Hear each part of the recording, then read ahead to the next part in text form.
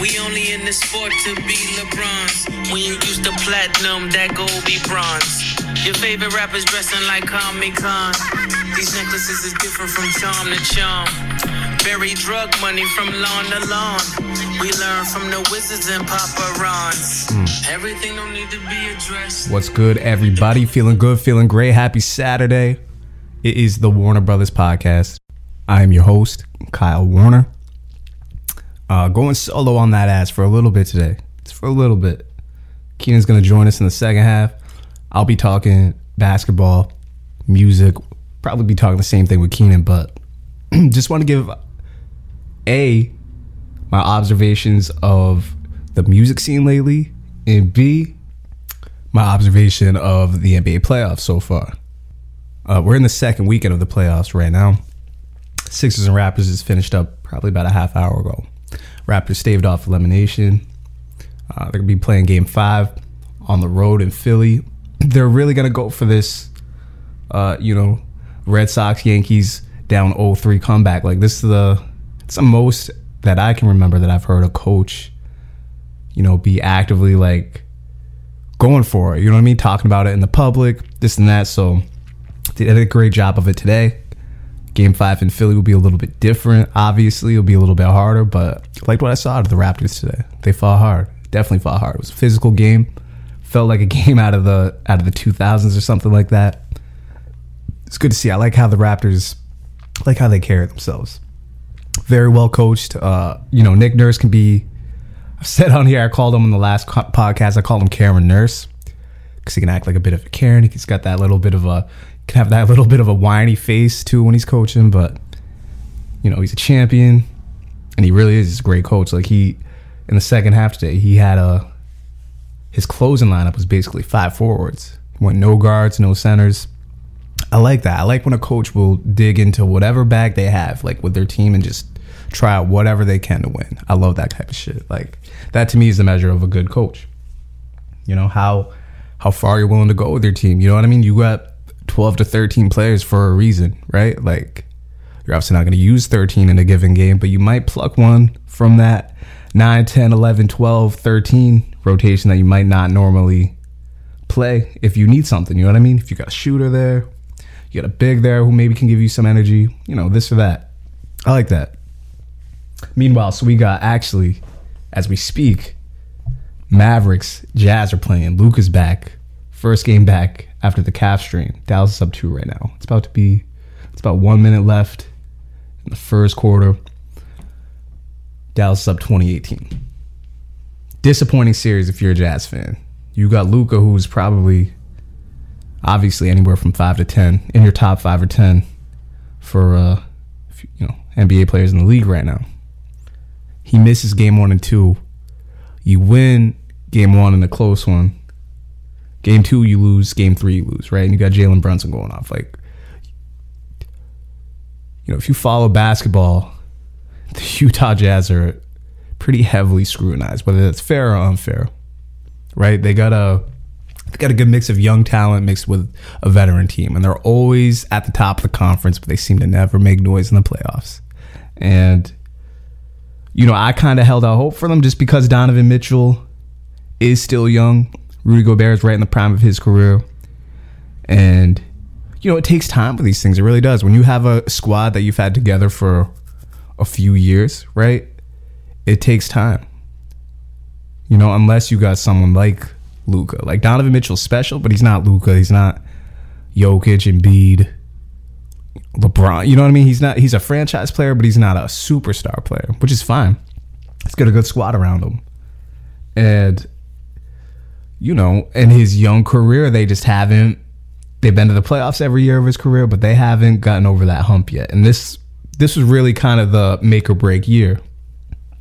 And you're down 2-1 going into a game 4 with Luka Doncic now coming back. He was gone the first 2 games, right? Gone. Just took him out of the equation. And he's such a big piece of the puzzle. Like, his whole offense revolves around him. And now you find yourself down 2-1. Granted, you're at home today. You can tie it up, but it's going to be significantly tougher with Luka, even if he is banged up, right? Shouts to Jason Kidd, by the way, because he's not a coach I was very fond of. You know what I mean? Like he did wonders for Giannis's career when he was with the Bucks. Didn't do great with the whole team. So I thought it was going to be a good fit. I did not expect him to do this well with the whole squad in general. They play great defense and they don't really have the makeup of a good defensive team. But he keeps them playing hard. Keeps the same kind of offensive focus that they had under Carlisle, which is, heavy screen and roll action with Luka, finding shooters. If he's got a one-on-one, he's gonna go at it. He can get a bucket as well as anybody in this league. So, I could go on and on about Luka Doncic and how scary he is for the league and what his next 5 to 10 years might look like. But, we'll see today. Maybe he'll add to the Luka legend today in his comeback game, right? So that's been an interesting series. It's been, this feels like a playoffs for Hugh purists. You know what I mean? Excuse me, let me talk in the mic a little better. I keep kind of looking around at my surroundings when I'm talking, so I'm not talking directly in the mic. My fault. But yeah, this is, there's no LeBron. As I just said, Luka was out the first 2 games. Now we're missing Devin Booker. You got a lot of stars out. No Zion, too, if you're the Pelicans. A lot of stars out, right? Been some pretty good games, I'll say. And, you got Steph coming off the bench for Golden State. I actually, if you can believe this, so the Warriors are up 3-0 right now on the Nuggets with your reigning defending MVP, Jokic, who's given them everything he can. Squad's not doing so much help. Last game they did. Games 1 and 2, it was rough for his supporting cast. Game 3, Aaron Gordon showed up. The bench showed up. Jokic, I believe, ended with 38 and 17. They just still couldn't get it done. The way Jordan Poole is playing right now, you got Draymond clicking, especially in the defensive end. Clay's giving you shots. Like I said, Curry's their 6th man right now. And I've actually seen Warriors fans, as they're up 3-0, complaining that Curry's coming off the bench. My thinking, if I'm Steve Kerr, I'm assuming, I'm sure he's been asked, but I'm sure his answer to this, like as to why Steph's coming off the bench, is for Steph to get his rhythm back. He's been out for like 4 to 6 weeks, right? So he's probably like, I'm sure the minutes are up in the 30s. They definitely are. Bet they're high 20s, low 30s, right?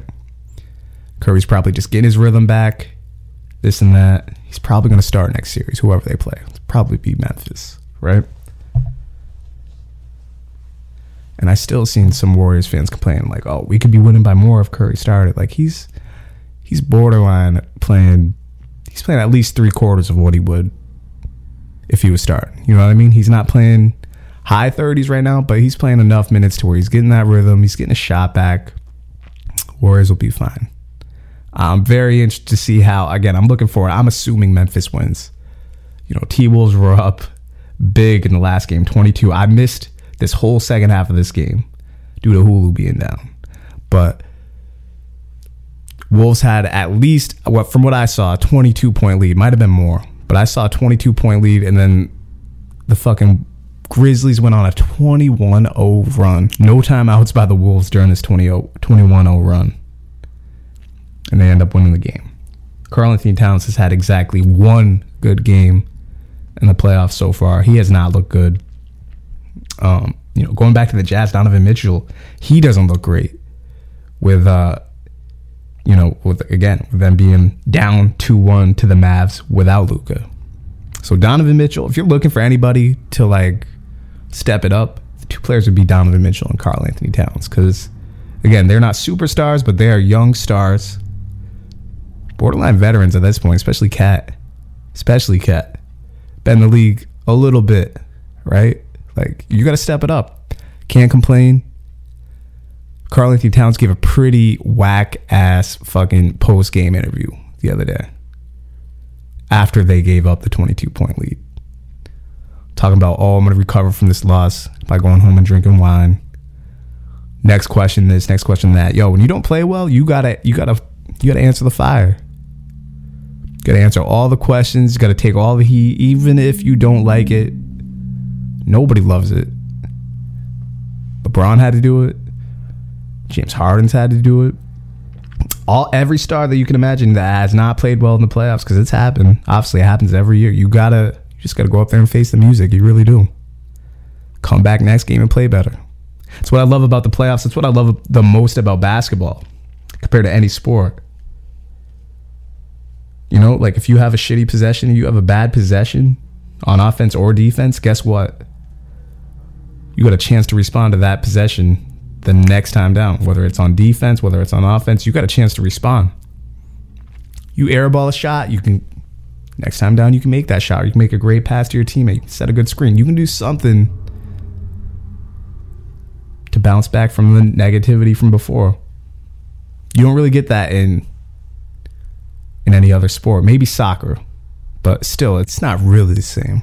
You know, the change of possession there is much quicker, obviously. But I digress. I'm liking what I see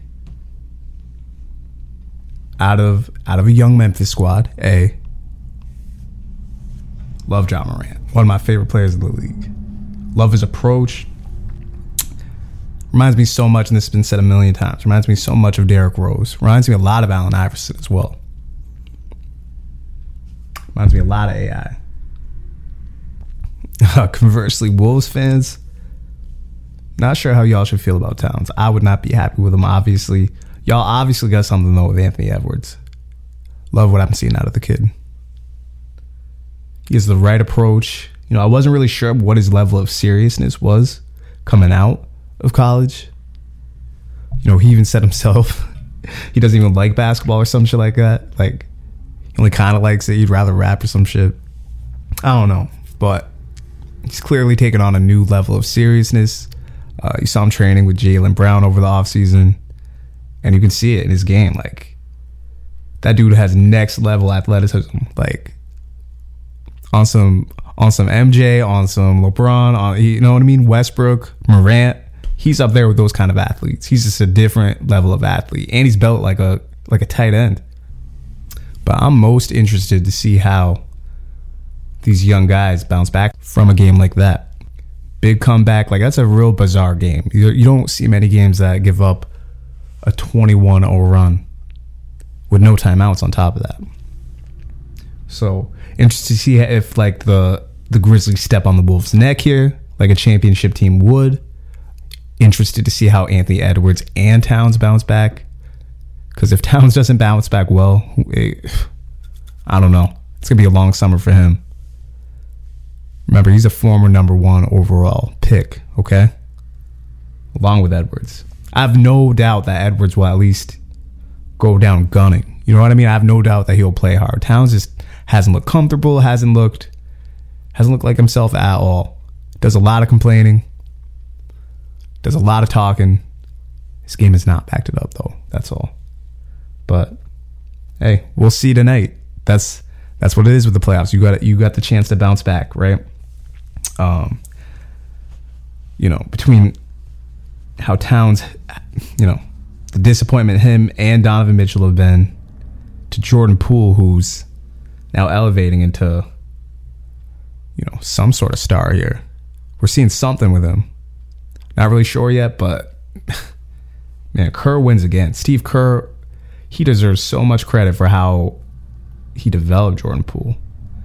Like when I look at Jordan Poole play, especially like the last few years, because I believe this is third or fourth season, you know, that almost looks like to me what if Nick Young or J.R. Smith, what if they early on would have actually gotten with, maybe not J.R. Smith. He's not a good example because he did have George Karl, and George Karl definitely gave him opportunities. But maybe Nick Young, because he's less athletic than J.R., kind of like Jordan Poole. They're like not explosive athletes, but good athletes. It's almost like if Nick Young was on a well-coached organization, kind of in that six-man role.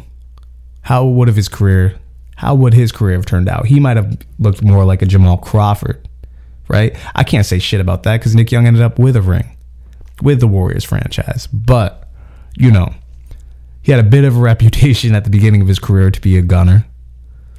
To be, you know, his shot selection was questioned quite a bit. Shouts to Nick Young, though. Shouts to Swaggy P. Miss him in the league. I mean, I tweeted the other day that Jordan Poole, he's now the third Splash brother. It's official. It's Curry, it's Clay, it's Jordan Poole. So that's going to be something for the league to deal with. I cannot wait. Like, I'm going to touch on Brooklyn and Boston here in a second, but I am very much looking forward to the second round matchup of the Grizzlies and the Warriors. Like, I don't see any possible way that doesn't go 7 games. 6 at the least, definitely 7. Like, down to the wire, 6 game. Maybe one of the two pulls away in that game.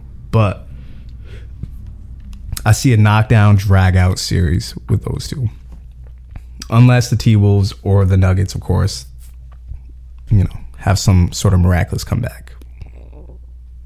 And if the T-Wolves really got, some mental toughness. But I don't see it. So I'm looking forward to those two. Boston and Brooklyn, I can't believe I've gone this long without talking about them. What a series. What a fucking series. Like, we're only 2 games in. This shit feels like the conference finals. Like, the level of physicality in these games right now it truly feels like a conference finals or NBA finals type of atmosphere. The refs are letting them play. The crowd's really into it. Boston's got, a top 5 home crowd in the league. Okay? They got Time Lord coming back, Rob Williams coming back today for Game 3, which is not good news for Brooklyn, who has not handled this Celtics defense well. Tried to warn y'all. Okay? Boston put the clamps on Durant in Games 1 and 2. Kyrie, they put the clamps on last game. He obviously had a spectacular Game 1. Every shot Kyrie shoots, I swear to God, it looks like it's going in. Like, that's how I feel every time he shoots. I don't know what it is. But I don't expect Durant to have a bad game. Do not expect him to have 3 straight bad games.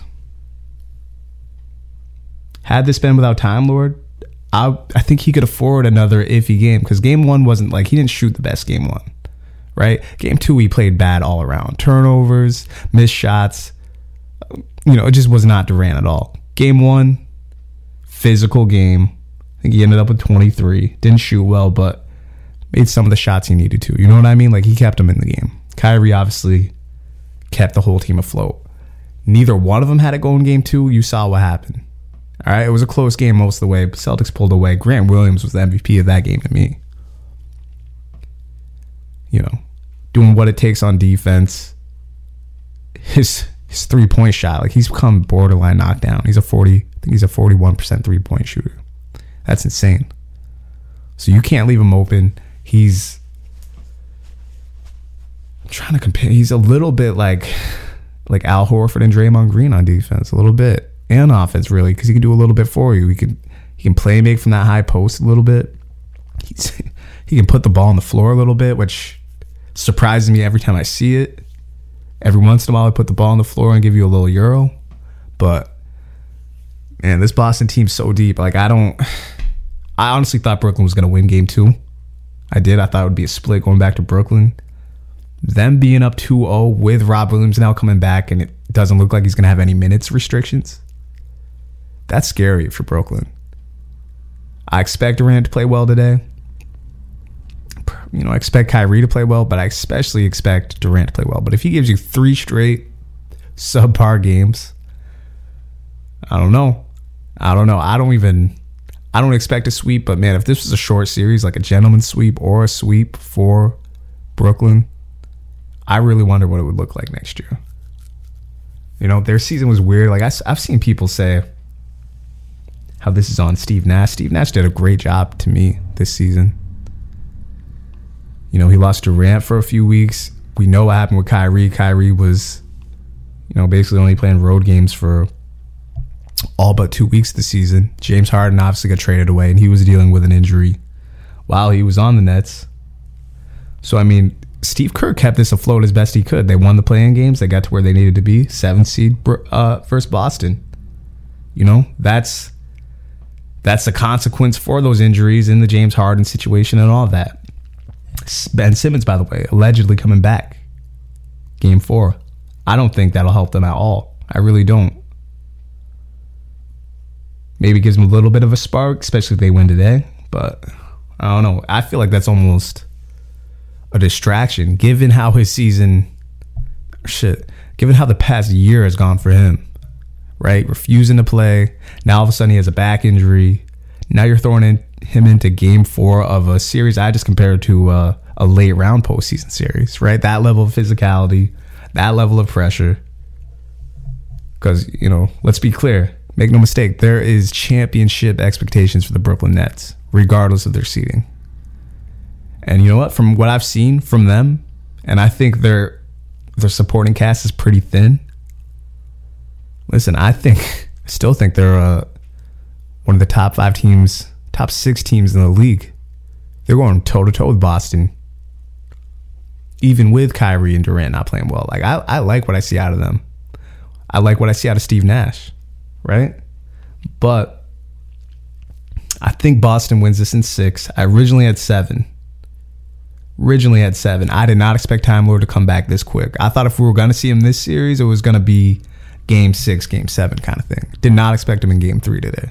So that was a nice surprise to wake up to. But I love this series. I would take 15 games of the series. I don't know. I'm liking the way these playoffs are shaping up.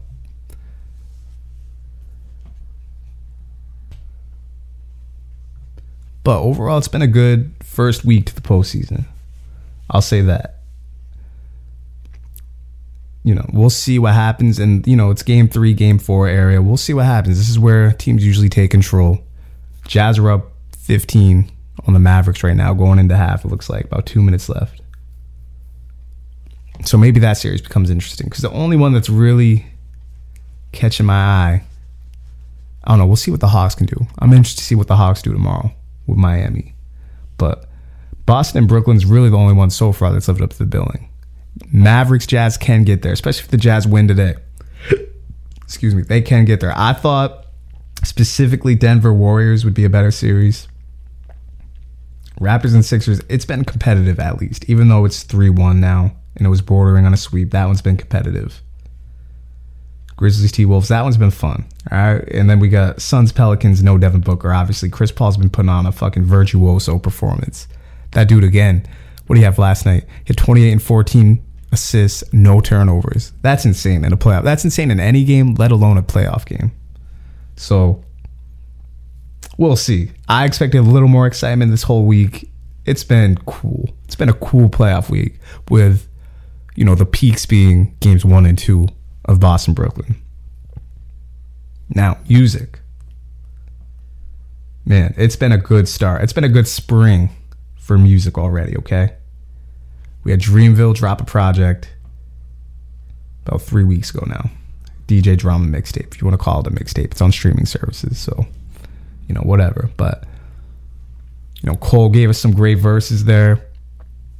The rest of the Dreamville roster showed out. Good, easy listen. You know what I mean? They gave us consistency. It was a good listen. It's a great listen.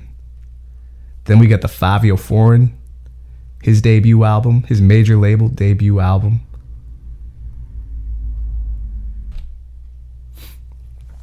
Called Bible.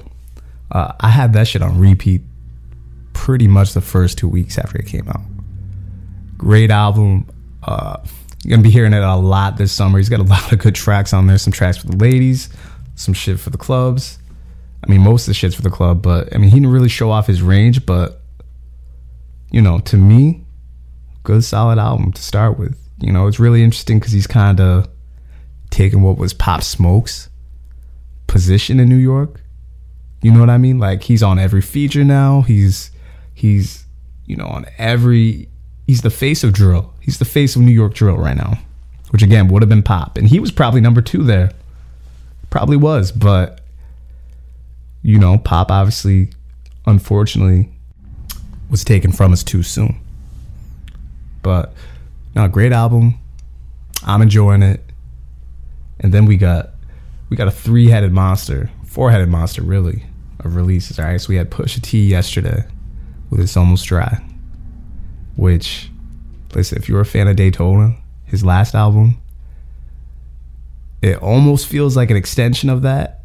Maybe as far as beats, because Kanye didn't miss at all with the 7 beats he gave Push on Daytona. This one, Kanye and Pharrell, they basically did half the album. I think Pharrell probably did a little more than half that, so he might have one more track. I'd have to look, but Pharrell fucking blacked out on this album. He gave Push like I don't know, 9 out of 10 to 10 out of 10 beats. Like, he fucking blacked out on this shit. Go through Pharrell's production discography of like all the records he produced over the years. It's insane. It's insane his consistency. It's insane how much heat he's been giving out, because there's a lot of prominent hip-hop producers who've been there throughout the years, decades throughout the game, right? Pharrell, though, his input is just as consistent as it was 20 years ago in the early 2000s. Just as consistent. Like, he is still, whether it's pop, whether it's R&B, whether it's hip-hop, he's still putting out and producing at an insanely high level. Him and Chad Hugo. Shouts to the Neptunes. Shouts to them for blessing Pusha T and this album. I can't believe it took us this long to get a Pusha T album that was basically half produced by Kanye, half produced by Pharrell. Because those are the two producers you would link most to Pusha T. And they've obviously done, a couple of beats here and there on his albums, on his solo projects. Kanye, obviously, as I mentioned before, produced his whole past album. But for this one to be exclusively, more or less, Pharrell and Kanye beats, it feels long overdue. That's all. It feels long overdue. But as a hip-hop head, I'm fucking ecstatic over it. Then we got a Future album coming out next Friday, followed by a Jack Harlow album. That's not really for me, but I'll definitely be tuning into that as well. And then after that, it's King Kendrick. It's coming back May 13th. So we got a great stretch leading into the summer of good music coming out. Blast dropped an album yesterday too. Good R&B joint. Listen to a little bit of that. Sounds pretty good so far. I'm going to dig more into that over this week. Got a flight Tuesday, so I'll definitely be listening to that on the flight probably. But I don't know. This Push album, I listened to it back to back last night. And shit is hard body karate. Shit is hard. Ridiculously hard. Love it. There's not one skip, not one beat wasted. Push is fucking flowing on every single track. I can't wait to listen to it again today. I'm very much looking forward to this Future album. It's been a quiet rollout. He's been dropping hints here and there, like, I'm dropping soon, this or that. He finally gave us a date. He had a pretty big interview. I think it was a GQ article. Kind of previewing this album. He said some shit like, because Future's known as like the Toxic King, because, he's had some pretty wild lyrics about his relationship and his relationship with women in general, right? So he's known as the Toxic King, and he said some shit in that article like, oh, I'm not even that toxic. The women I was involved with are more toxic than me, or some shit. I'm like, yo, like, he might be like, from his perspective, like, okay, like, he might have a slight point there. Like, maybe the women he's been dealing with are pretty toxic. But Future, we listen to your lyrics. Let me give you an example. Let me give you a Future lyric. That's how he started a verse. This is about his baby mom's, Ciara. Famously, one of his baby mothers. All right? Starts off the verse. Let me tell the world how much I care for you. I paint a picture, gave a style to you. I took a chance when you had miles on you. I should have fucked and blew some loud on you. Listen. He might have a point that these women might have been really toxic to him, right? What are we supposed to do when we have lyrics like that over and over? Like, come on, Future, you're the Toxic King, right? He's saying that on his next album that he's gonna show off his softer side. So we're gonna get a little more R&B Future, which is dope because we've gotten a full album of R&B Future, and it's one of my favorite albums by Future. That Hendrix album. So I can't wait. His last album, what was it? His last album, High Off Life, that was a 2020 release. Listen, it was underrated. It's a lot of tracks, but that's one of my, I don't want to say it's my favorite, but it's up there. I've been listening to it, especially this last, I'd say 6 months, like here and there, I'll pop back into it. It's a really good album. Future is nothing if not consistent, and he loves making music. Like, he went through a stretch where to me, he was releasing too many projects and too much music, but it was all quality. And that's the hard part. Like, there comes a time where you release too much good music. Like, you almost gotta like space it out, like give it a year to breathe. And there was a stretch, I would say probably 2-3 years ago, maybe a little more than that, I don't know, but he was releasing, it seemed like every 6 months. So I'm really looking forward to this Future project. Obviously looking forward to this Kendrick project. I'm really interested to see what he has to say after being 6 years gone out the game, basically. Not sure how I feel about the album title. Album's actually called Mr. Morale and the Big Steppers. Seems a little off-brand from his other album titles. I don't know. Seems a little out of place, but shit, one thing we do know, Kendrick's gonna have a lot to say, and he's gonna be rapping his ass off. Like, that's a rapper, obviously. I ain't gotta say this, but he's never gonna give you a whack verse. Might give you those singy-songy verses, which is kind of weird. I don't really like when he goes into that kind of flow, but I can't name you one whack Kendrick verse. So yeah, I'm excited. Shit, we got a lot of good music coming out this summer too. I don't know who else will be dropping, but if that's just who's coming out, 2-3 weeks before the summer, in the spring, look out. Who knows what we might have. I wonder if Khaled's gonna drop an album.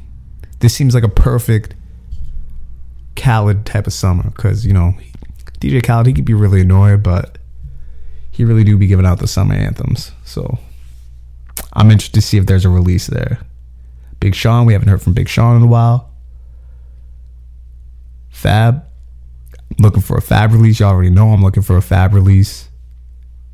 Kanye, Donda 2, that full project should be coming soon. Notice how quiet he's been.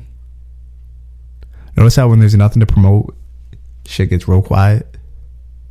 Watch, once he starts promoting this Donda 2 again, because it wasn't an official release. Like, it was just kind of the demo on that stem player thing. But once he starts like drumming that up again, watch how much the Pete and Kim, that dialogue, watch how much that increases, because it's going to again.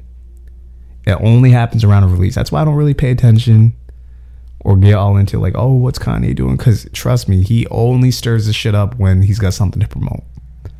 And he gets y'all every time. People get worked up every single time about it. Every single time. Every single fucking time. But yeah, as a music lover, what a great time. Because I feel like 2021 was kind of dry, which makes sense.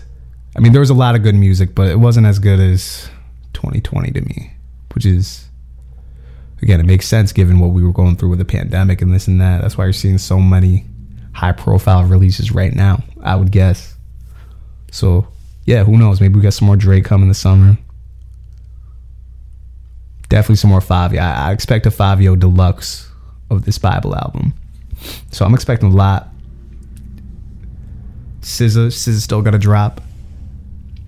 There's a lot of good music coming our way. But that's just the first half. I'm talking too much.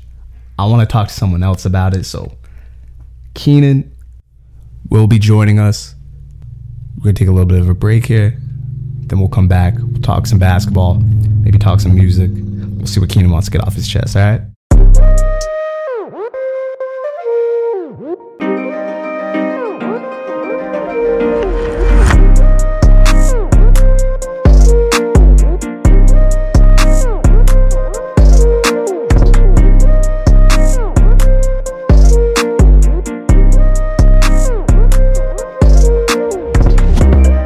This is the Warner Brothers Podcast. It is now Sunday, April 24th. The first half that you're going to hear of this was recorded on Saturday the 23rd, before a lot of the Saturday games. Actually, while the Dallas and Jazz game was going on. Mm-hmm. So now we got kind of going to have the post-game reactions to all the Saturday games, and maybe a little bit of a preview to the Sunday games, because Sunday games start in about 20 minutes here. Keaton, how you doing? I'm good. These playoffs have been interesting. I'm doing great. I'm doing great, actually. So, what did you think? What's your? Because we haven't talked since before the playoffs. Give me a little bit of a review of what you've seen so far. Or we can even go series by series. Yeah, let's just run down series by series real quick.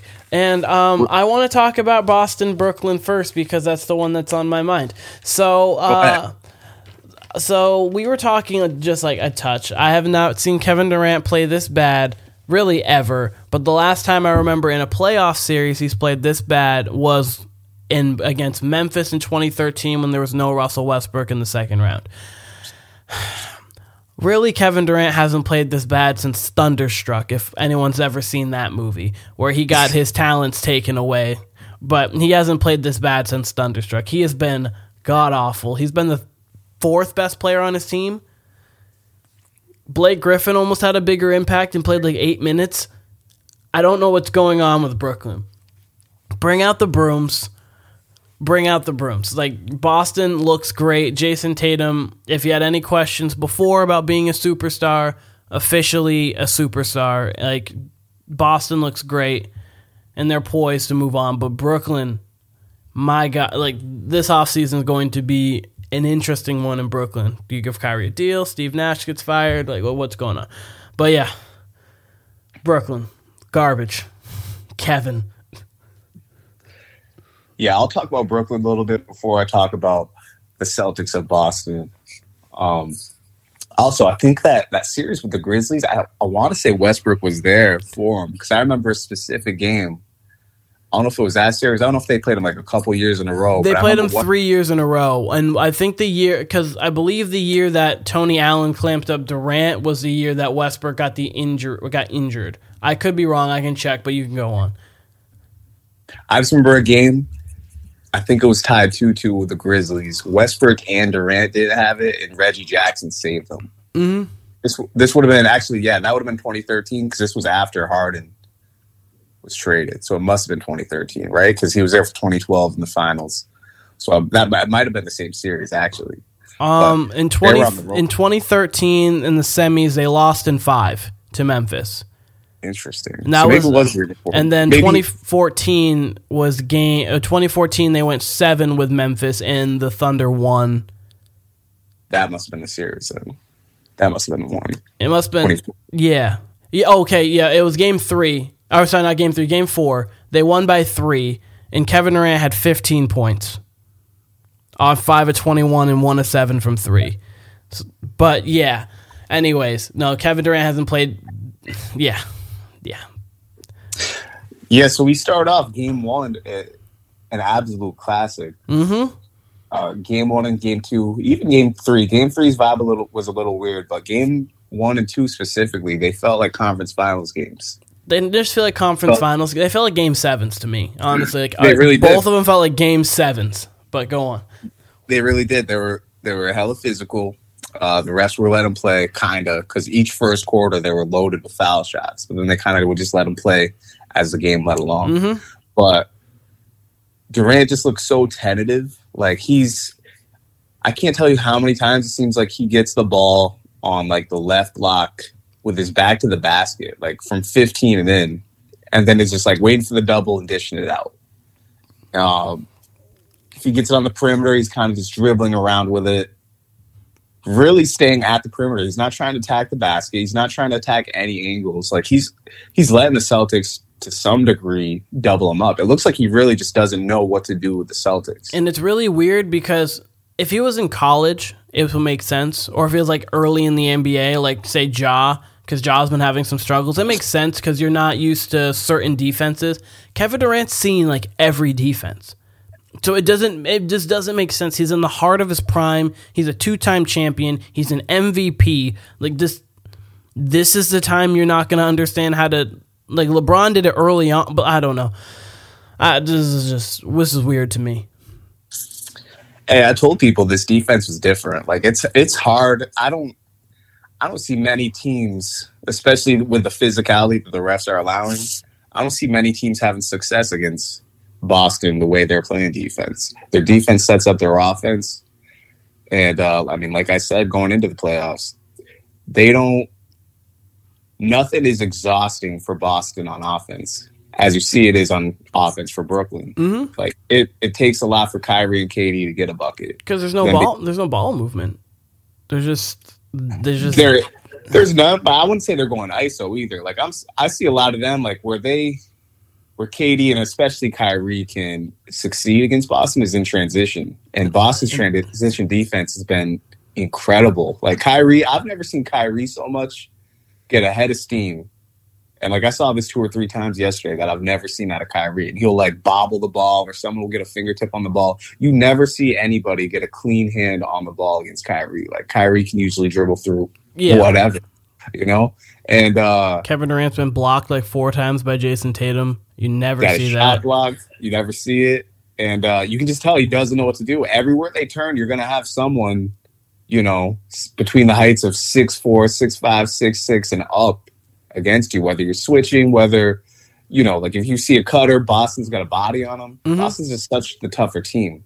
But, you know, games 1 and 2 are right there. Not that game 3 wasn't.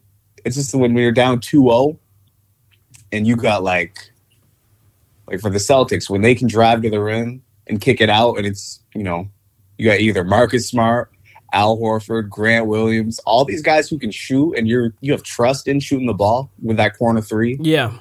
It's a lot easier than, you know, you're Brooklyn and you got Blake Griffin coming in after, you know, however many games since he's played.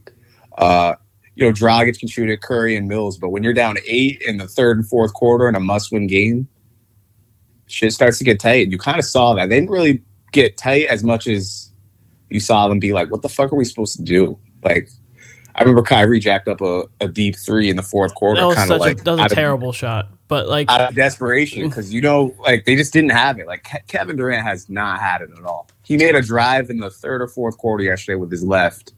And I kind of thought to myself, like, oh shit, maybe he's coming alive here. I think it was in the 3rd quarter after a dumb turnover. Mm-hmm.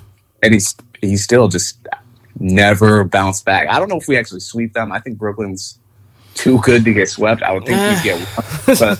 But that was the one if they're going to do it. That's the thing. Boston, everything's so easy for Boston on both ends. They're going to be tough to beat. Just don't make many mistakes. We're well coached. I mean, this is why I told you before we got to the postseason that I wasn't afraid of Brooklyn at all, because who's going to guard us?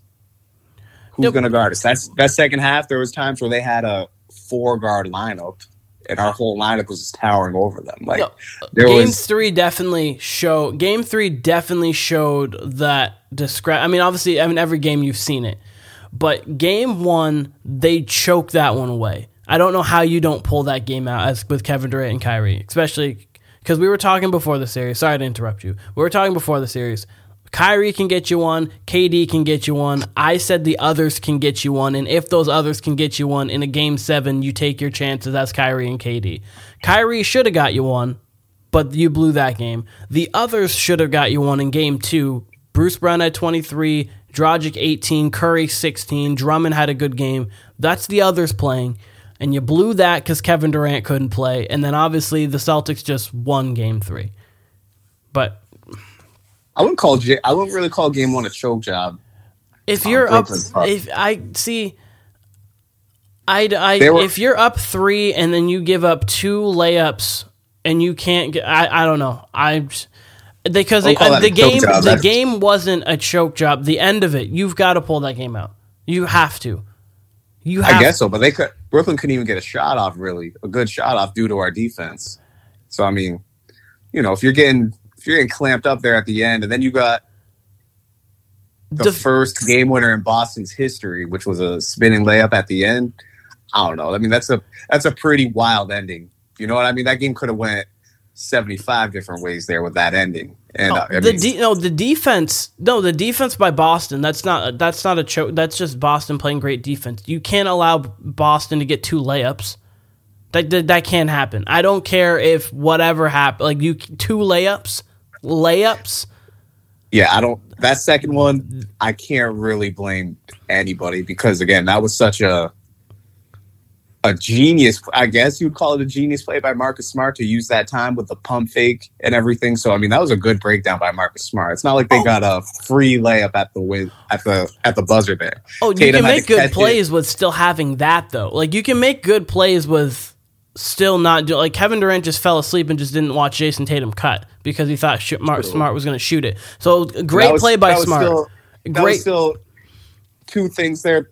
Shit, when it's 3 seconds left in the game, I can't really knock KD for stopping. When Tatum still had to catch it, spin it, pirouette, and finger roll. Like, that was, for a layup, that's a pretty high degree of difficulty, a shot. And as we've seen at the end of games, especially in the last 5 seconds when there's a last shot going up, you never know what's going to happen. It's fucking chaotic out there. So I can't really blame KD because I can't name when I've seen a game winner quite like that.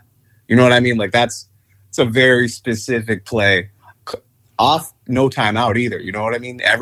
Which I think teams should do more often at the end of the game. I think what's up? Which I think teams, which you're starting to see it a little bit more, but I think teams should do that more often. You don't allow them to sub in their defensive players.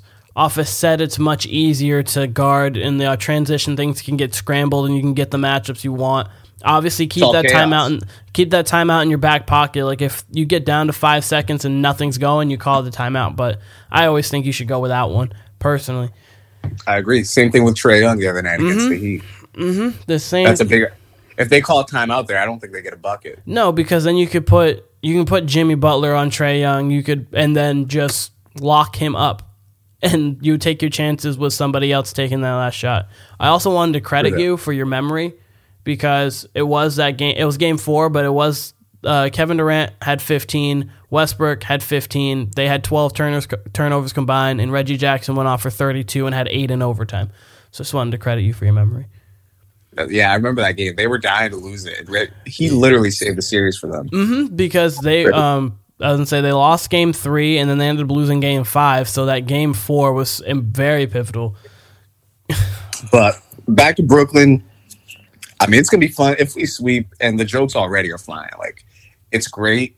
I kind of wanted a good series. I'm not going to lie. Like, it felt like it was going to be a classic series. I thought it was going to go 7. I thought it was at least going to go 6. It's an infamous series. Huh? It's going to be a series. If they sweep, the series would kind of live in infamy in a sense. Like, a little bit of like how did this Brooklyn team that was supposed to be, that was like the third Vegas odds to win it all, lost in a sweep in the first round. Yeah, I mean, losing is something I'm not surprised by, but the fashion that it's happening, a little surprising, especially down. I mean, when they went down 2-0, because game 2 they needed. I really expected Brooklyn to win that game, and they just didn't have it. They just didn't have it at all. And then we saw what happened yesterday. Actually, don't fault Steve. I almost said Steve Kerr. I don't fault Steve Nash that much as I fault don't fault Steve Nash as much as I fault Kevin Durant. Oh, no. Kevin Durant's got to be the one to at least give me 20 points. You know what I mean? 25. And at least, like yesterday, he was so tentative. He didn't even want to shoot it seemed like. 11 shots. Scared. Not, right? Exactly. He didn't necessarily seem scared. He just seemed like he genuinely didn't know what to do, which is fine. But, you know, when you got your back to basket at 15, put up a shot if you're Kevin Durant. Yeah. You know what I mean? Like, give your team a chance. So that's a little disappointing, but, you know, from a Celtics point of view, you know, I'm obviously happy being up 3-0, but I really did expect a little bit more of a challenge. Yeah, but because it should have been. Game 1, Kevin Durant they played great defense on Kevin Durant. They got physical with him. He wasn't really expecting it, but Boston played great defense on him. He went 9-24. He was still looking to get his. He was just turning the ball over, being a little careless, and you're kind of like, oh, well, this is just a bad game for Kevin Durant. And Kyrie kept him in it that game. And then Kyrie kept him in it. You're fine with game 1 because those games happen and Boston just played well. They did. Game two was a masterclass on defense by Boston. Mm-hmm. Game 2, it really showed because in the first half, Kevin Durant was a little efficient. I mean, he went 0 for 10 in the second half. He was 4-7 in the first. And the only reason why his stat line, if you were to not look at like the shooting percentage or anything, looks okay is because he went 18-20 from the line. So he had 27 points, but really 18 of them came from the line. He was bad. And then game 3, he plays 46 minutes, only takes 11 shots for the greatest offensive player of our generation, probably, and 16, 7, and 8. That's a cool Draymond Green stat line. You're Kevin Durant. Like, what are you doing? Like, why aren't you shooting? Why aren't you shooting the ball in a must-win game? But looking forward to Brooklyn's offseason. I think Kyrie opts in. Like, he's got a player option, so I don't think he leaves. I think he'd have no reason to, especially how they stuck by him throughout this whole COVID thing. And, that's why I don't really fault Nash. And I don't think Nash is getting fired at the end of this year because of all they dealt with this season. You had Durant gone for long stretches. You had Kyrie gone for most of the year. And then the whole James Harden thing where he, didn't even want to play, basically. So Nash didn't really have much to work with this year. They got him to a 7th seed. KD came back within the last few weeks of the season, was playing heavy minutes. They got to where they needed to be ultimately, Mm-hmm. And, games 1 and 2. And I thought he was actually, I do think he could have thrown like Blake Griffin or people like that or LaMarcus Aldridge. I think you should maybe switch it up a little earlier. Yeah. He waited until absolutely desperation times to, go to Blake Griffin, who you want a playoff series, by the way. Like, we saw him last year. He might be washed. He's definitely washed. But we saw him last year do the same thing for them. When he put him in, he would give them effort. He'd give them all the garbage plays. And it was, like, working well for him. You know what I mean? He was in that, like, light Draymond Green role. You know what I mean? And it's nice, good for him. Like, there was one play on the play he got fouled on when he went up off the. I think he got like a dump pass and went up for it. 3 years ago, not even 3 years ago, more like 5-6 years ago, that would be a punch, and you would have saw him and like, oh my gosh, this is Blake Griffin. But it's nice to see sometimes when players diminish and they clearly know they've diminished, to see them actually transfer themselves from star to hustle player. Like, it's nice that they are real. Like, you can tell if someone's a good teammate by the way they play, knowing that they've diminished. Because some people can't lose the fact that they were a star. And Blake Griffin was a 24-9 guy who in the playoffs had great playoff series, but either him getting injured or Chris Paul getting injured deterred them. But seeing him go from obviously the 24-point per game guy to now the hustle guy who plays like just as hard as he possibly can every time he touches the floor is kind of cool to see from like used to be stars. Absolutely. Like Ray Allen did it really. I mean, there's been many players who've done it, but Ray Allen's another person I'm thinking of that just transitioned beautifully into being not a superstar, but a star in Milwaukee, and then star definitely in Seattle. Star in Boston, then kind of started to diminish, and then went to Miami and just obviously made the greatest shot in NBA history. I'm ready for Milwaukee. That's all I know. Without Chris Middleton too, maybe, so it'll be interesting. Yeah, he'll definitely be banged up. I expect him to play, but I am getting less and less afraid of Milwaukee by the second, the way our defense is playing. We'll go right into that Milwaukee series. That series is going pretty much as expected. I thought Game 2... I figured the DeRozan Game 2 would happen in Game 3. Like, I figured that the Bulls were going to win 1, and I figured that it was going to be a DeMar DeRozan big performance. But that happened in Game 2. I don't see this series going more than 5, so I'll be shocked today if the Bulls win. But the series is kind of...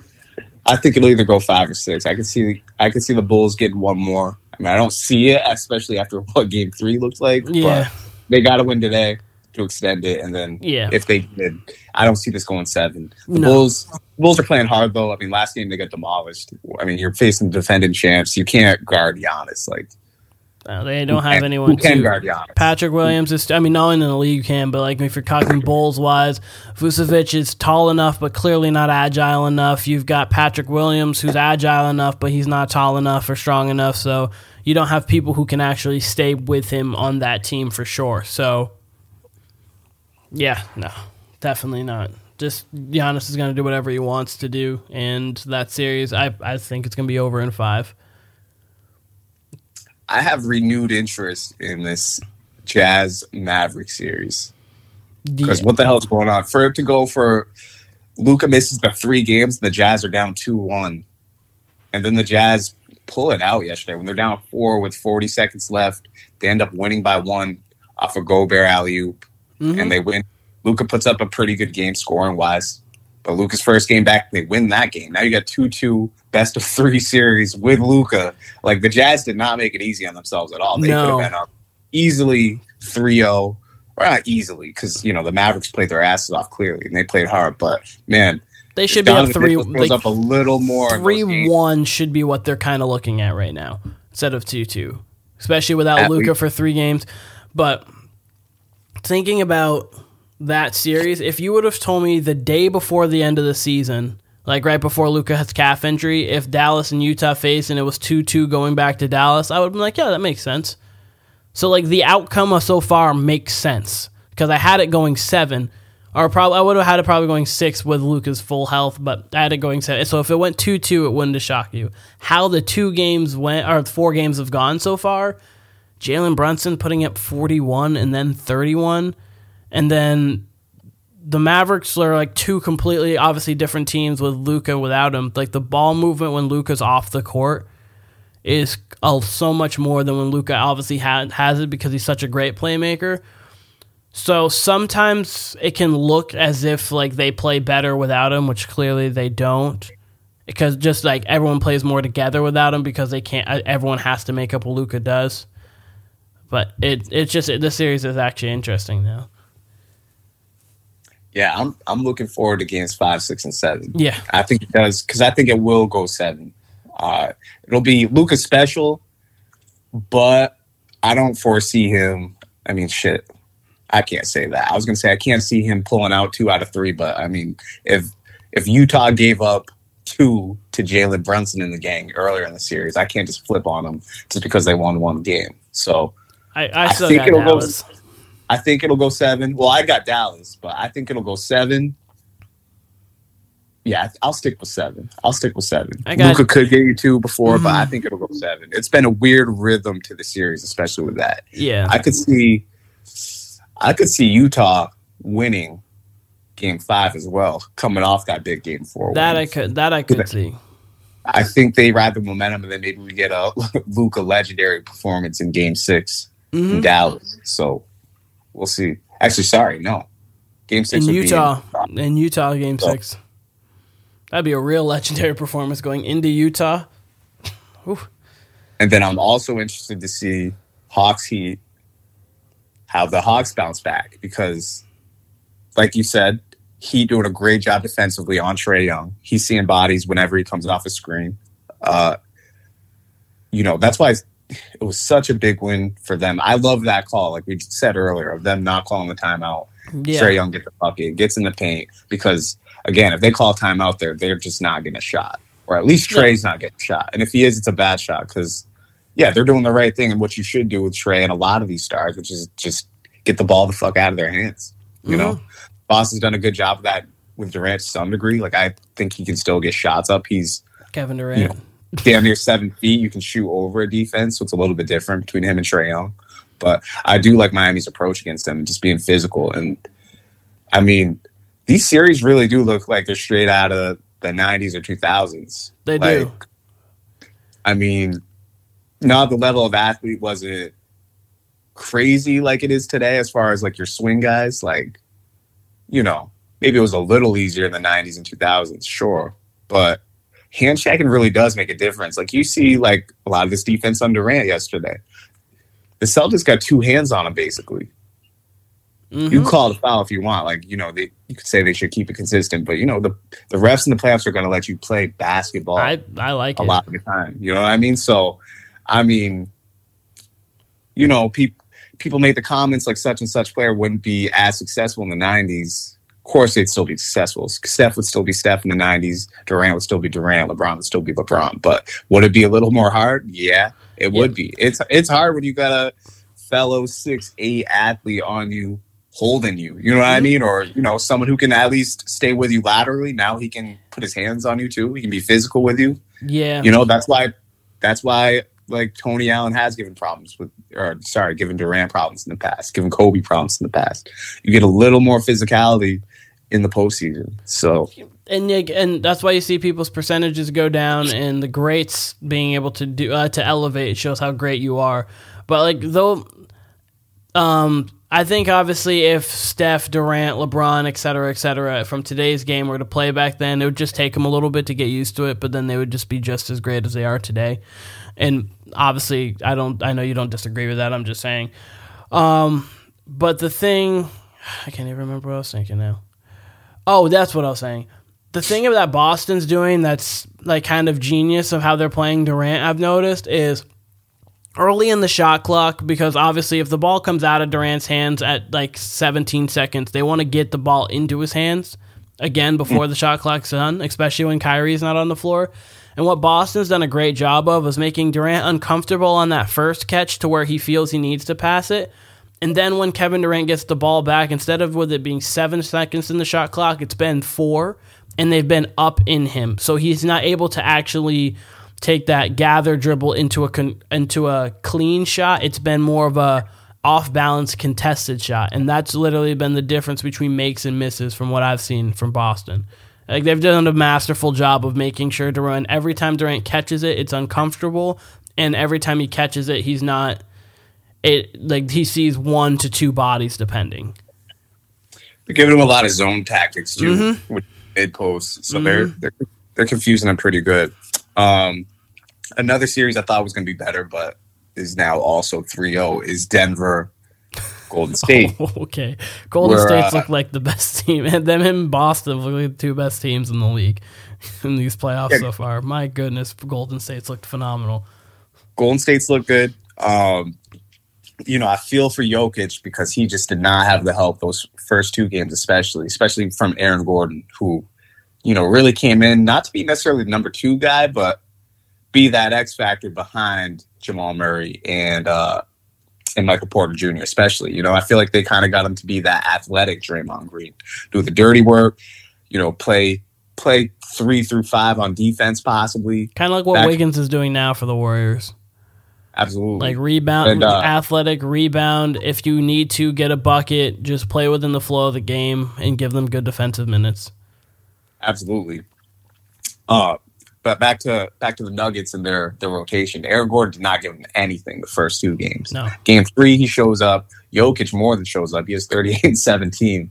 And they got a good performance from their bench. Like, they really did. They got a good performance from their crew. Same thing, though, with Brooklyn. Like, in that Game 3, they just didn't have enough to go against the Warriors. You know what I mean? They made that big play down the stretch. I believe Wiggins got that rebound. And then it ended in that Jordan Poole layup. Is that the play? Steph missed a 3, and then Wiggins got the offensive rebound, went from Steph to Jordan Poole. He made the layup, and then they ended up missing, and then Steph got the layup, and then Draymond Green stole the ball from Jokic, and that was the game. That sequence, that's right. Yeah, I feel like if Jokic had a little more help in that game specifically, they win. I mean, obviously they had the chances. Game 2 was the one to steal it. They needed to steal one on the road. They really did, especially with what their supporting cast is. Jokic is clearly, he's enough by himself to get him to that point where it's a close game with the Warriors, but he just does not have the help around him in this series to close a deal. That's why they needed games 1 or 2. I really liked what Michael Malone said about the Nuggets after the game and how he doesn't want to be down 3-0, but, given the roster they have or this or that, they fought regardless, and that, they got a chance to either fight or roll over in Game 4 here today. Mm-hmm. And then, speaking of being down 3-0, then you got Nick Nurse, and I'll bounce back to the Warriors series because I got some Warriors thoughts, but Nick Nurse, he is actively, and I said this in the first part of the podcast, I've never seen a coach so actively be like, yeah, we want to come back from down 0-3. Obviously every coach would say 1 game at a time, but I've never heard anyone actively be like, hey, 3-1's been done before. No one's ever done 0-3. And you saw they came out yesterday and fought with the Sixers, frustrated Embiid. Nothing was easy for the Sixers at all. This is more of what I thought was going to be the rest of the series. Yeah, I mean, I had the series going 7 for a reason because I thought that, Game 3 was also a close game, clearly, and it took an Embiid 3-point shot close to the buzzer to win Game 3 in overtime. Cold-blooded shot too. Oh yeah, that was. He was so calm taking that 3. That's a tough shot off an inbound turn, face, fire. Definitely, tough shot. Definitely. But so the series has been pretty competitive for it being 3-1. At least the last 2 games for sure have been.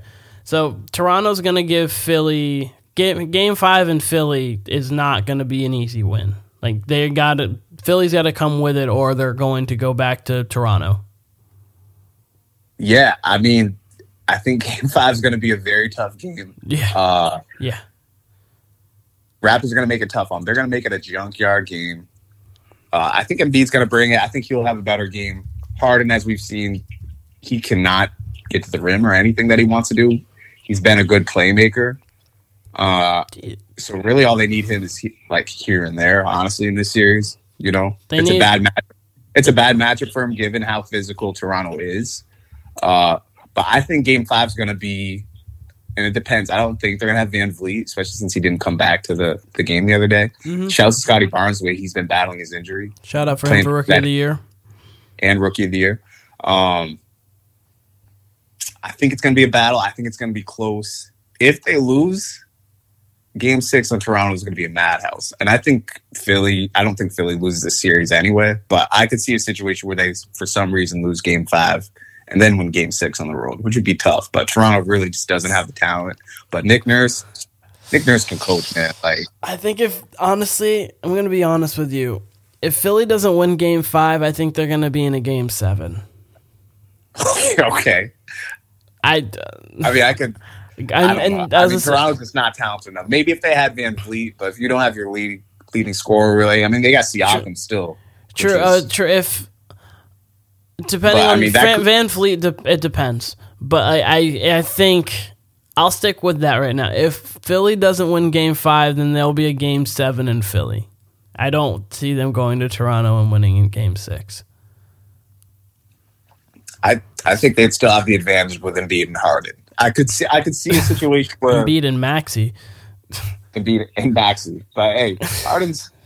I'm not a big Harden guy, but hey, he had 21, an ugly 21. He's getting his assists. He's doing the playmaking, and Maxey gave him nothing yesterday. No, they need a second scorer. And Harden apparently is no longer that. He is just a point guard extraordinaire. So it's got to be Maxey or Tobias Harris. They need someone else to go get them mid-20s with Joel Embiid.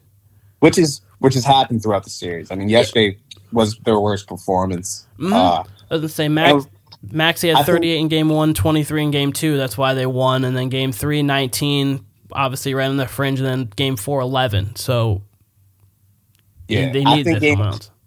Game 5 is going to be a dogfight. I think Nick Nurse is going to pull out some weird defensive tactics. Who knows? He's going to pull something out. He went with that 5 forward lineup yesterday, which I really loved to close. I could see him really pulling out something against Embiid, though, for defense. Some weird zone. He's just known for it. Mm-hmm. So we'll see. I'm weirdly looking forward to that game because I really enjoyed game 4 more than I thought I would, how Toronto played. But ultimately, I don't think this goes 7, even if they do lose a game 5. I really don't. But back to the Warriors and how we've seen Jordan Poole evolve from a 6-man now to a star. He's mini Steph. He's gonna be a problem for years to come. When you got, and kind of like Steph Curry, he was doing in the regular season, obviously a little bit too. But when you really perform that way in the playoffs, regardless against who it's against. It could be a scrub team, it could be anybody, but it gives you that next level confidence. It's going to be scary for them. Next round, obviously, they're going to be starting Steph, but they'll probably have Jordan Poole in that lineup too, and it's just going to be a lot to deal with. He's officially the third Splash Brother. All the Splash Brothers need a pool. They gave him. Oh Jesus Christ! They gave him the Death Row chain. Splash Brothers chain, Death Row style, I should say. Rockefeller style, however. They gave him the chain that way. Jordan Poole's officially there, man. He's giving them new life. He's definitely giving them new life. I love his game. He reminds me a little bit of Nick Young, mixed with he's got more herky-jerky to his game, though. You know what I mean? He's Nick Young mixed with I don't know, maybe a little Jamal Crawford, a little bit. You know what I mean?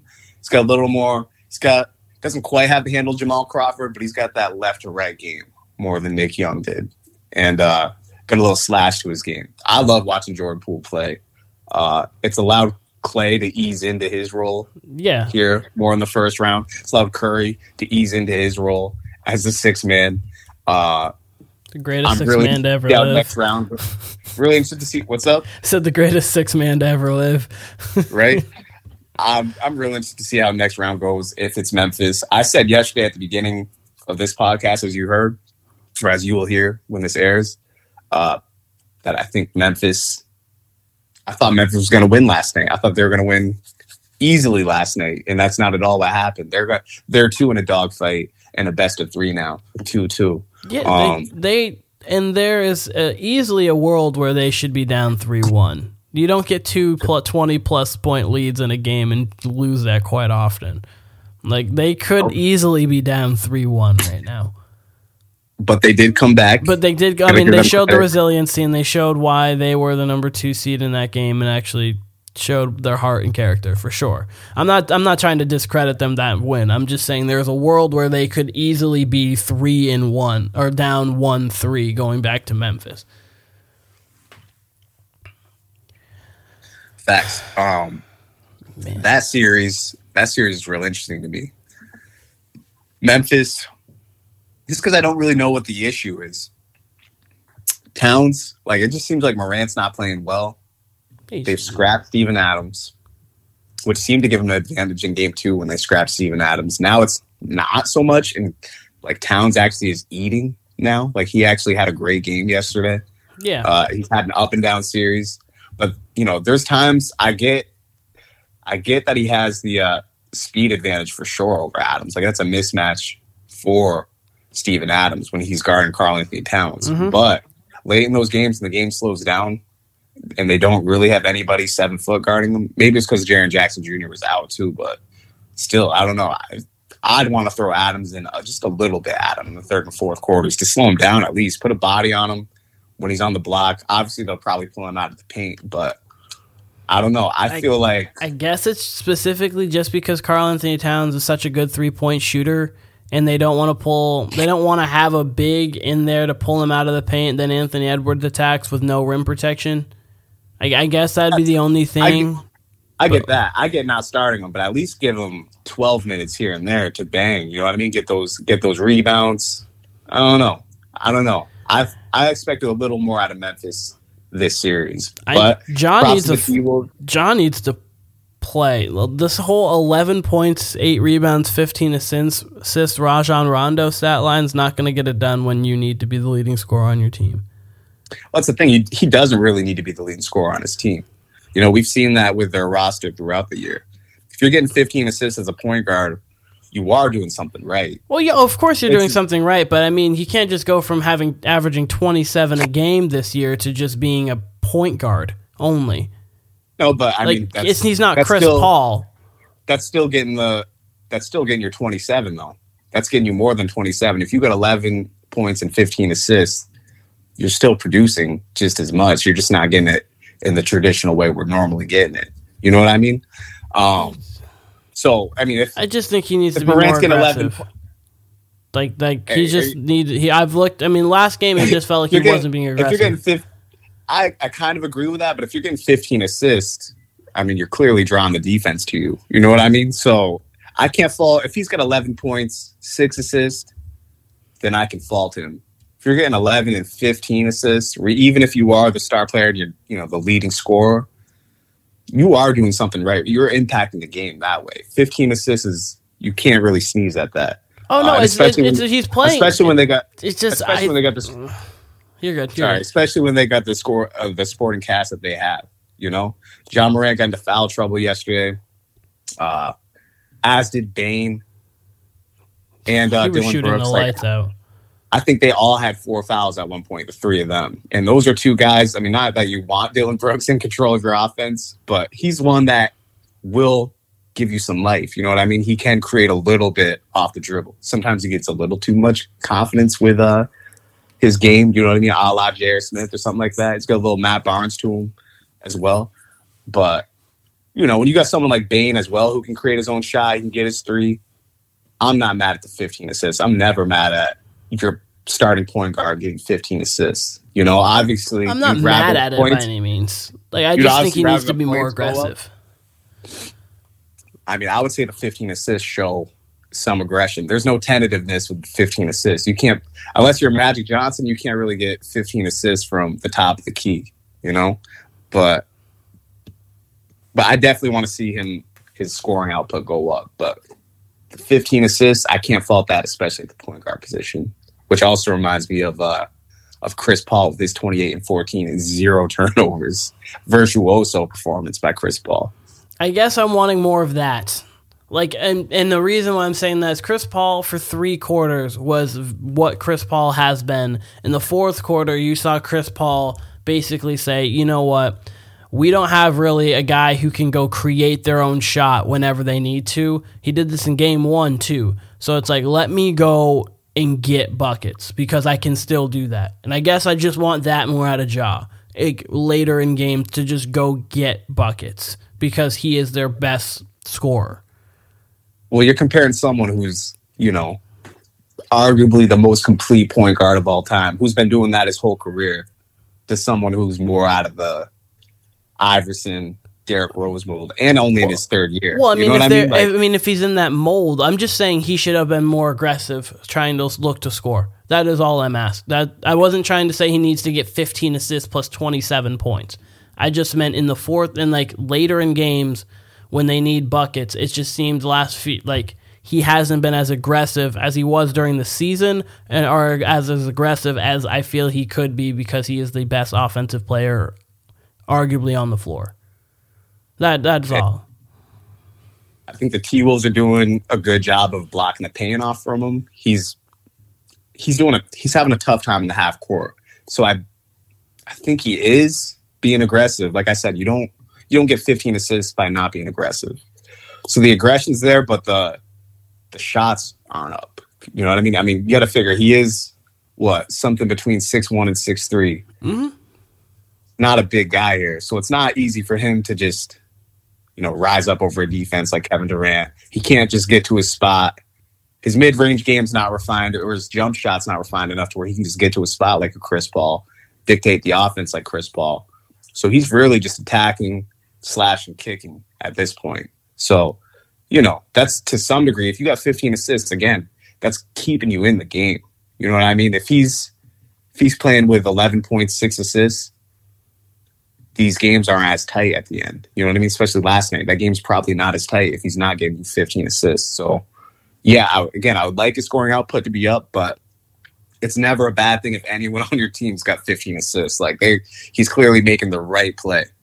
And, you know, as his jump shot and all that, as that gets better, as we saw with LeBron early in his career, when you can't really dictate the defense because your jump shot's not as consistent, you're going to get these performances where it looks tentative, where you're passing more. You know, maybe you see LeBron's assist numbers go up back in the day, depending on the game, where it was like this, where the defense really packs the paint against you. So I ain't mad at it.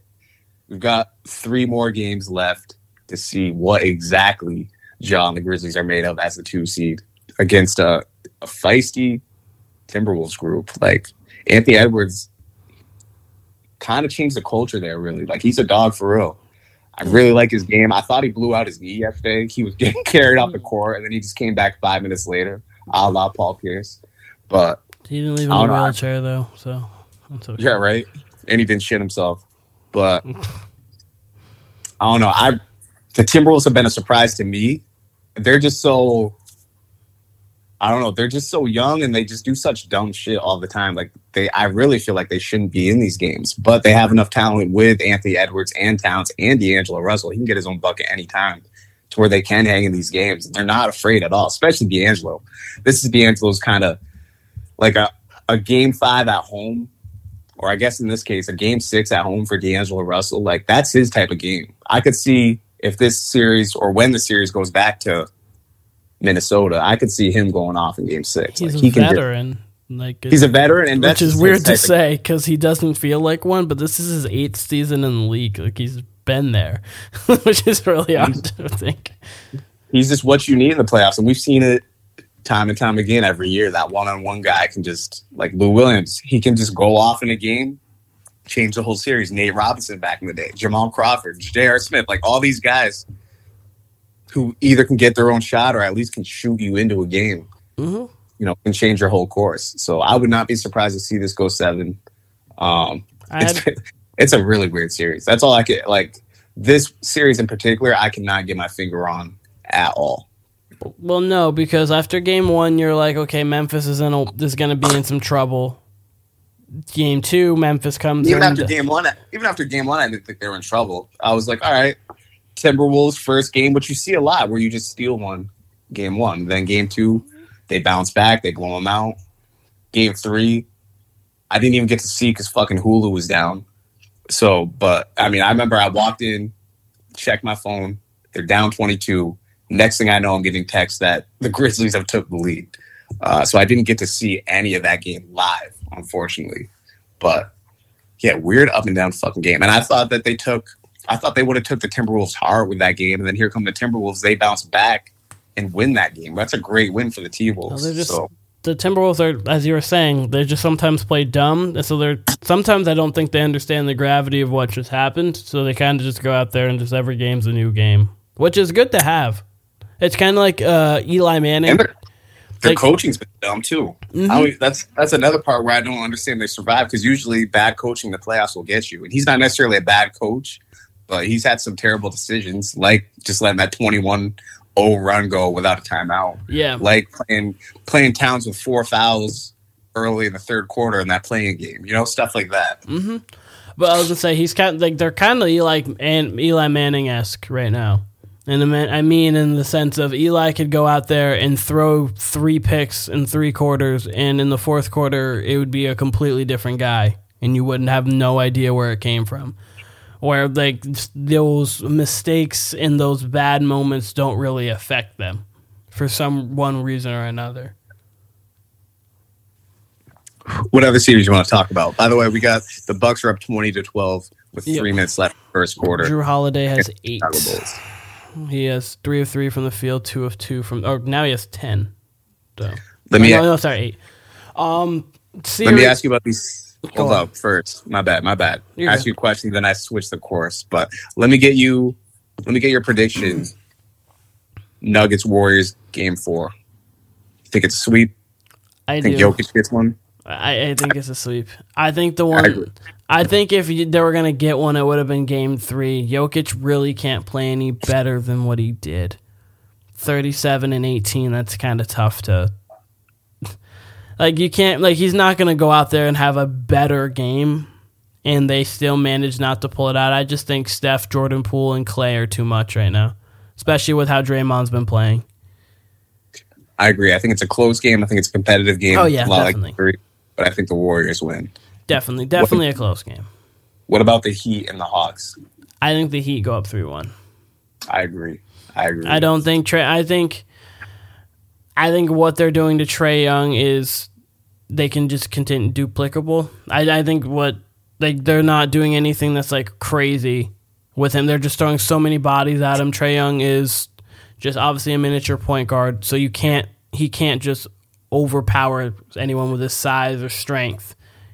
And Miami's just a very, very good defensive team. I think, honestly, at the moment right now, with the way that the East is looking, I could see a rematch of the 2020 Eastern Conference Finals. Celtics Heat? I could see a rematch of that, and I would love to see it. Pelicans Suns tonight. What do you got? That series became way more interesting once Devin Booker came down with that hamstring injury. I still think Phoenix is going to win the series. I think it could go 6, and if it does, I think the Pelicans could win tonight because Brandon Ingram has been playing really well. So I think the Pelicans pull it out tonight, and then Phoenix wins the next 2. I could see a world where the Pelicans definitely win one more. I think the Suns go up 3-1 tonight, though. That's fair. If the Suns won in 5, it wouldn't blow me away. The only thing that would shock me is if the Pelicans won the series. That's the only thing that would shock me. Yeah, I don't think they're winning the series. I don't either.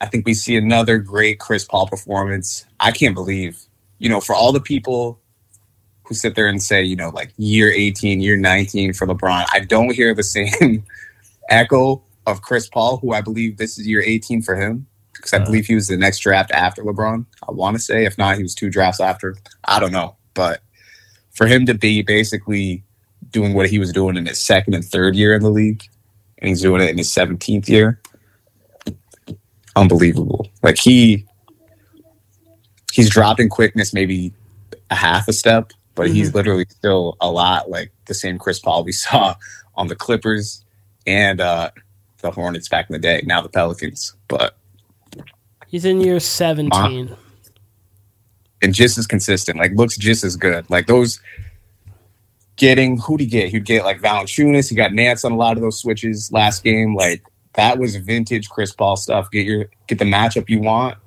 Dish if they're gonna run 2 at you. If not, it's over in the mid range. It was reminiscent of Game 5 against the Lakers in 2010. Reminiscent of his whole career. Oh, yeah, his whole career. But for me, I was gonna say that's just one of my favorite Chris Paul games of all time. It's just it was Pau Gasol on a switch. Okay, let me take him out. It's Andrew Bynum on a switch. All right, he can't guard me. I can do whatever I want on the floor. I can get to any spot I want to. But then again, I'm going to set up my teammates. And then again, I'm not going to make mistakes because I just don't turn the ball over. He's unbelievable. I can't wait to see him. I can't even lie. If the Celtics happen to go out in the playoffs at some point, I'm rooting for the Suns. I really want to see Chris Paul get one. He's done literally everything there is to do in this league but win a ring. So that and an MVP. Those are the 2 things. Sure. But definitely looking for him to win if the Celtics go out.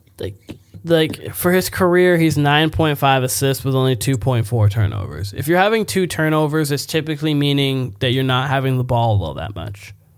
But he has the ball more than anybody and only has 2 turnovers a game. He's had 1 season with 3 turnovers. Yeah, that is wild, especially as someone who touches the ball as much as he does. Yeah, he's the most complete point guard to play this game. Absolutely. Like there's absolutely 0 holes in Chris Paul's game. It's not a lie. I've always said this. Obviously, LeBron's developed this. If LeBron was 6 foot, he would be pretty much Chris Paul. Chris Paul to me is like a 6 foot LeBron. Obviously, as him with him being 6 foot, but also a knockdown shooter on top of that. Yeah, for sure. I was gonna say with him being 6 foot, to me, it always just means that you have to be a little bit better of a shooter because you can't rely on your athleticism enough and things like that. So I feel like if Chris Paul was 6'8", he would be LeBron, which means he would be one of the greatest players to ever play. He's just high. Not that he's gonna be mad at his career because he's had a great career. Maybe if he doesn't win a championship, that'd be the one thing, but. If he was just 6'5", 6'6", he could be probably in your argument for the greatest player ever, depending on how these things go, just because he's that talented. Same thing with someone like AI, too. Where there are greatest scorers ever for AI, but those kind of things. May 13th, what are your expectations for this, for the Kendrick Lamar album? I appreciate the birthday present. Kendrick. I don't have any expectations right now. I'm other than greatness, because you can't be out for over. Time out. You've been talking about Kendrick Lamar and when he's dropping on this podcast for at least the last 2 years. You're telling me you have no expectations? Okay, other than greatness, I don't. I've seen tweets, different things over the time. It's going to be more rock influence because Kendrick takes from everywhere. So last album he had more of the modern sound. The album before he had a lot of jazz influence. He had a lot of different. He pulls from different things because he's really a musical savant. So the no expectation is I have no idea how this album is going to be. With a Drake album or even sometimes a J. Cole album, you can kind of guess the direction of where it's going to go. I don't know where Kendrick goes because he's just so left field at times in the greatest way possible. Like he goes against the grain. So I expect great. I don't know what to expect with the music. That's what I mean. I just expect whatever it is, I expect great. I agree with that. Because he's never... no, you're fine. I was going to say, Kendrick has never given even close to a bad project. Absolutely. Since Section 8, obviously his mixtapes, I think they're all great, but since Section 80, when he's been putting out commercial projects, he hasn't had even one that would be below an A- to me. Everything has been in an A. Absolutely. He's hitting 100%. I don't really care for the album title. I thought that was weird. I thought that was a little kind of off-brand of what Kendrick is. But I'm expecting great music. I'm expecting about, I don't know, maybe 15 tracks. 15 tracks of Kendrick. His albums are typically longer. At least To Pimp a Butterfly was longer. Actually, they're around like 12 to 14, thinking, other than To Pimp a Butterfly. I'm very interested to see.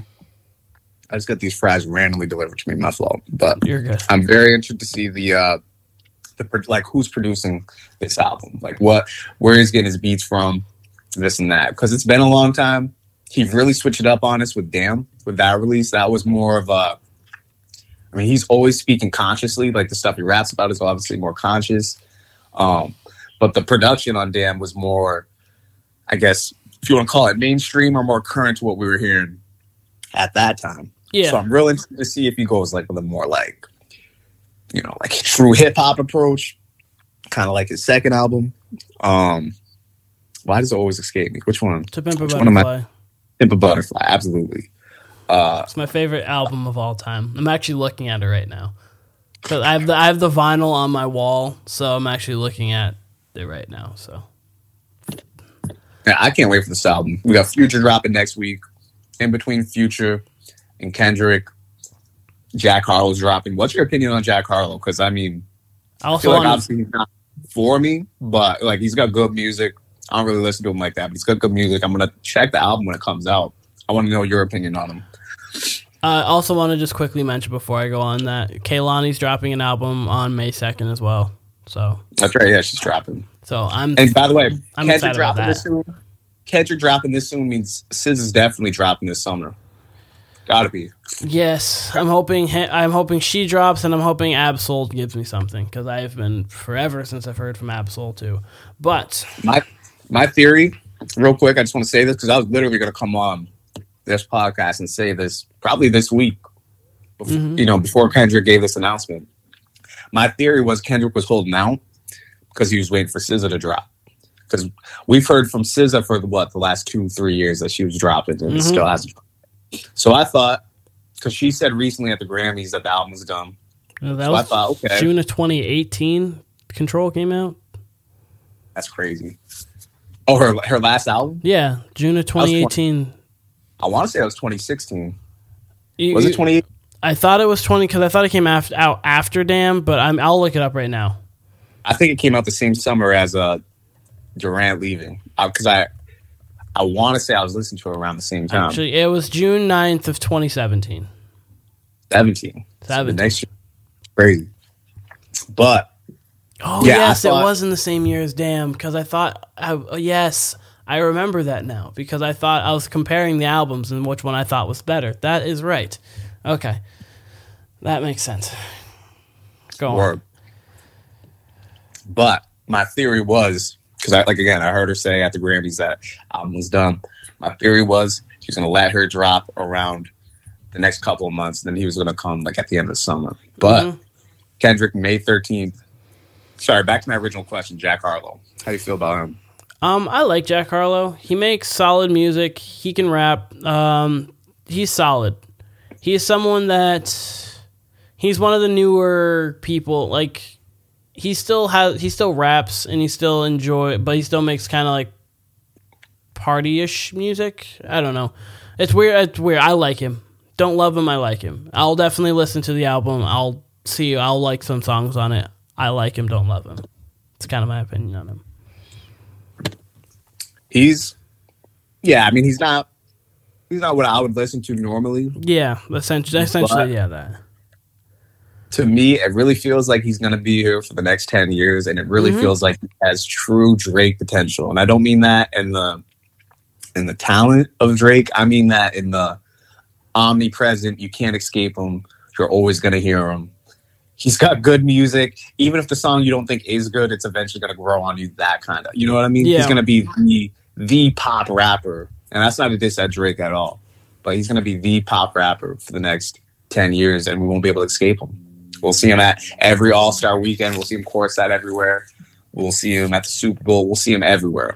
Just like how it's been with Drake these last, 10 to 15. I'm surprised Drake hasn't done a Super Bowl yet.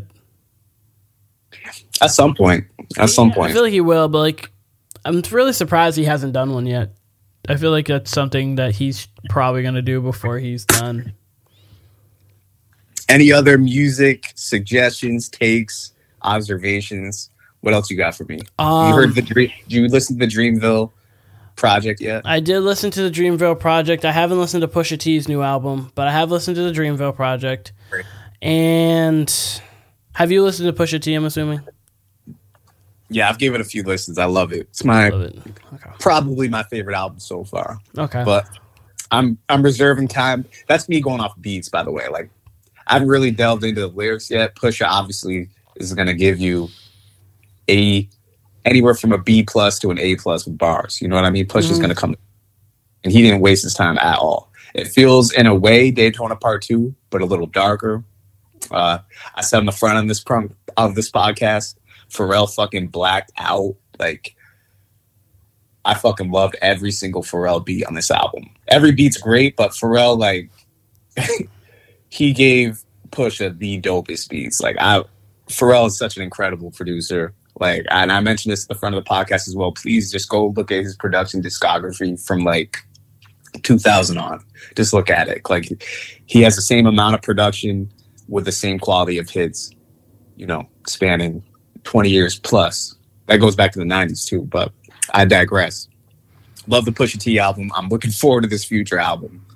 And I'm very much looking. I'm kind of like you. I don't really know what to expect out of Kendrick.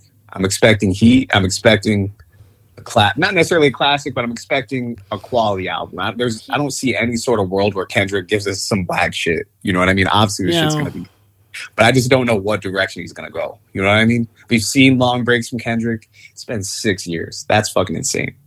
Like, so, Drake's been taking a lot of subliminals at him over the years. I feel like he kind of was talking at Drake on that Baby Keem record that he dropped. So I don't know. I don't know if he's gonna go more in that direction, taking shots at all the biggest rappers, maybe Drake, Cole, this and that. I don't know where he's gonna go. He's always with his socially conscious stuff too. So he's gonna be, giving us his view of the world. Especially, post-Trump administration. We haven't heard from Kendrick since he was in the Trump administration, or since we were in the Trump administration as a country, I should say. So things have changed in the last 6 years, obviously. So I don't know. I have expectations for this Kendrick album, but I have no feel for what the fuck he's gonna do, because we haven't even seen him on features aside from that Keem album either. Like, we've seldom hear from this guy. He came he's out borderline Lauryn Hill status for the old heads up there. Like, he's really Frank Ocean. And Frank Ocean. Frank Ocean's on that level too. We might never hear from him ever again, for all we know. But we at least get a feature from him every now and then. Every now and then we'll see him on a feature. Kendrick, we can shit from. Kendrick was dropped Damn in 2017 on April 14th, and then he came out with the Black Panther soundtrack in 2018 in January, and then from that point on till 6 months ago, we did not hear a word from him. 17, that's right. So 5 years. So he's done nothing. like from that point.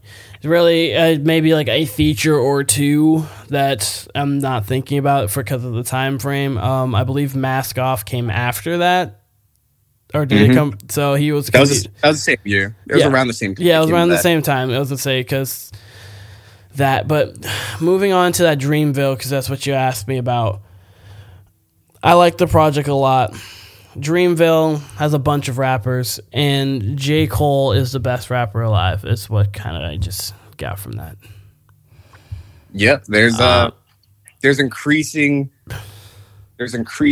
momentum behind that. I don't want to call it a take, but there's increasing momentum behind that statement that J. Cole's alive. He was absolutely flowing on every single track. His verse on Stick was crazy. I love that record. I love that. He was only on three songs on that. Yeah, he was on. He had the Heavens EP that already came out. He Freedom of I'm looking at it now. Freedom of Speech, which was good too, and then Stick, which is my favorite Cole verse, and that was like before that. Listening to that, I think that may be my favorite verse of the year. Before that, his Johnny P freestyle, that was one of my favorite verses of the year too. But just Cole is right now the best rapper alive until Kendrick proves me otherwise, but he's out of the conversation because he's been out for so long. So he went off on London too with Bia's record, her latest song. Yes. Cole since 20. I was thinking about this actually the other day because I was listening to that. Cole has been on a streak since American Dream came out, and that was before KOD in 2018 on a Jeezy record. Mm-hmm. Like Cole, since that feature, has been on a streak of just putting out nothing but great music, and especially features. I haven't heard a bad Cole feature or anything that's less than like A- level Cole feature since that 2018. Speaking of American Dream, when on the same record as Kendrick, and you decided to be sing-song Kendrick instead of rapping Kendrick. Streets name for bomb. Yeah. He did. Kendrick didn't. Kendrick may have heard Cole's verse and was like, I don't want to rap right now. I don't know, but like he kind of sound like he ducked the smoke. Yeah, honestly. Did you hear did you hear the Drake leak, the Jack Harlow record? Did you hear that? I have not. I was looking for it, but I couldn't.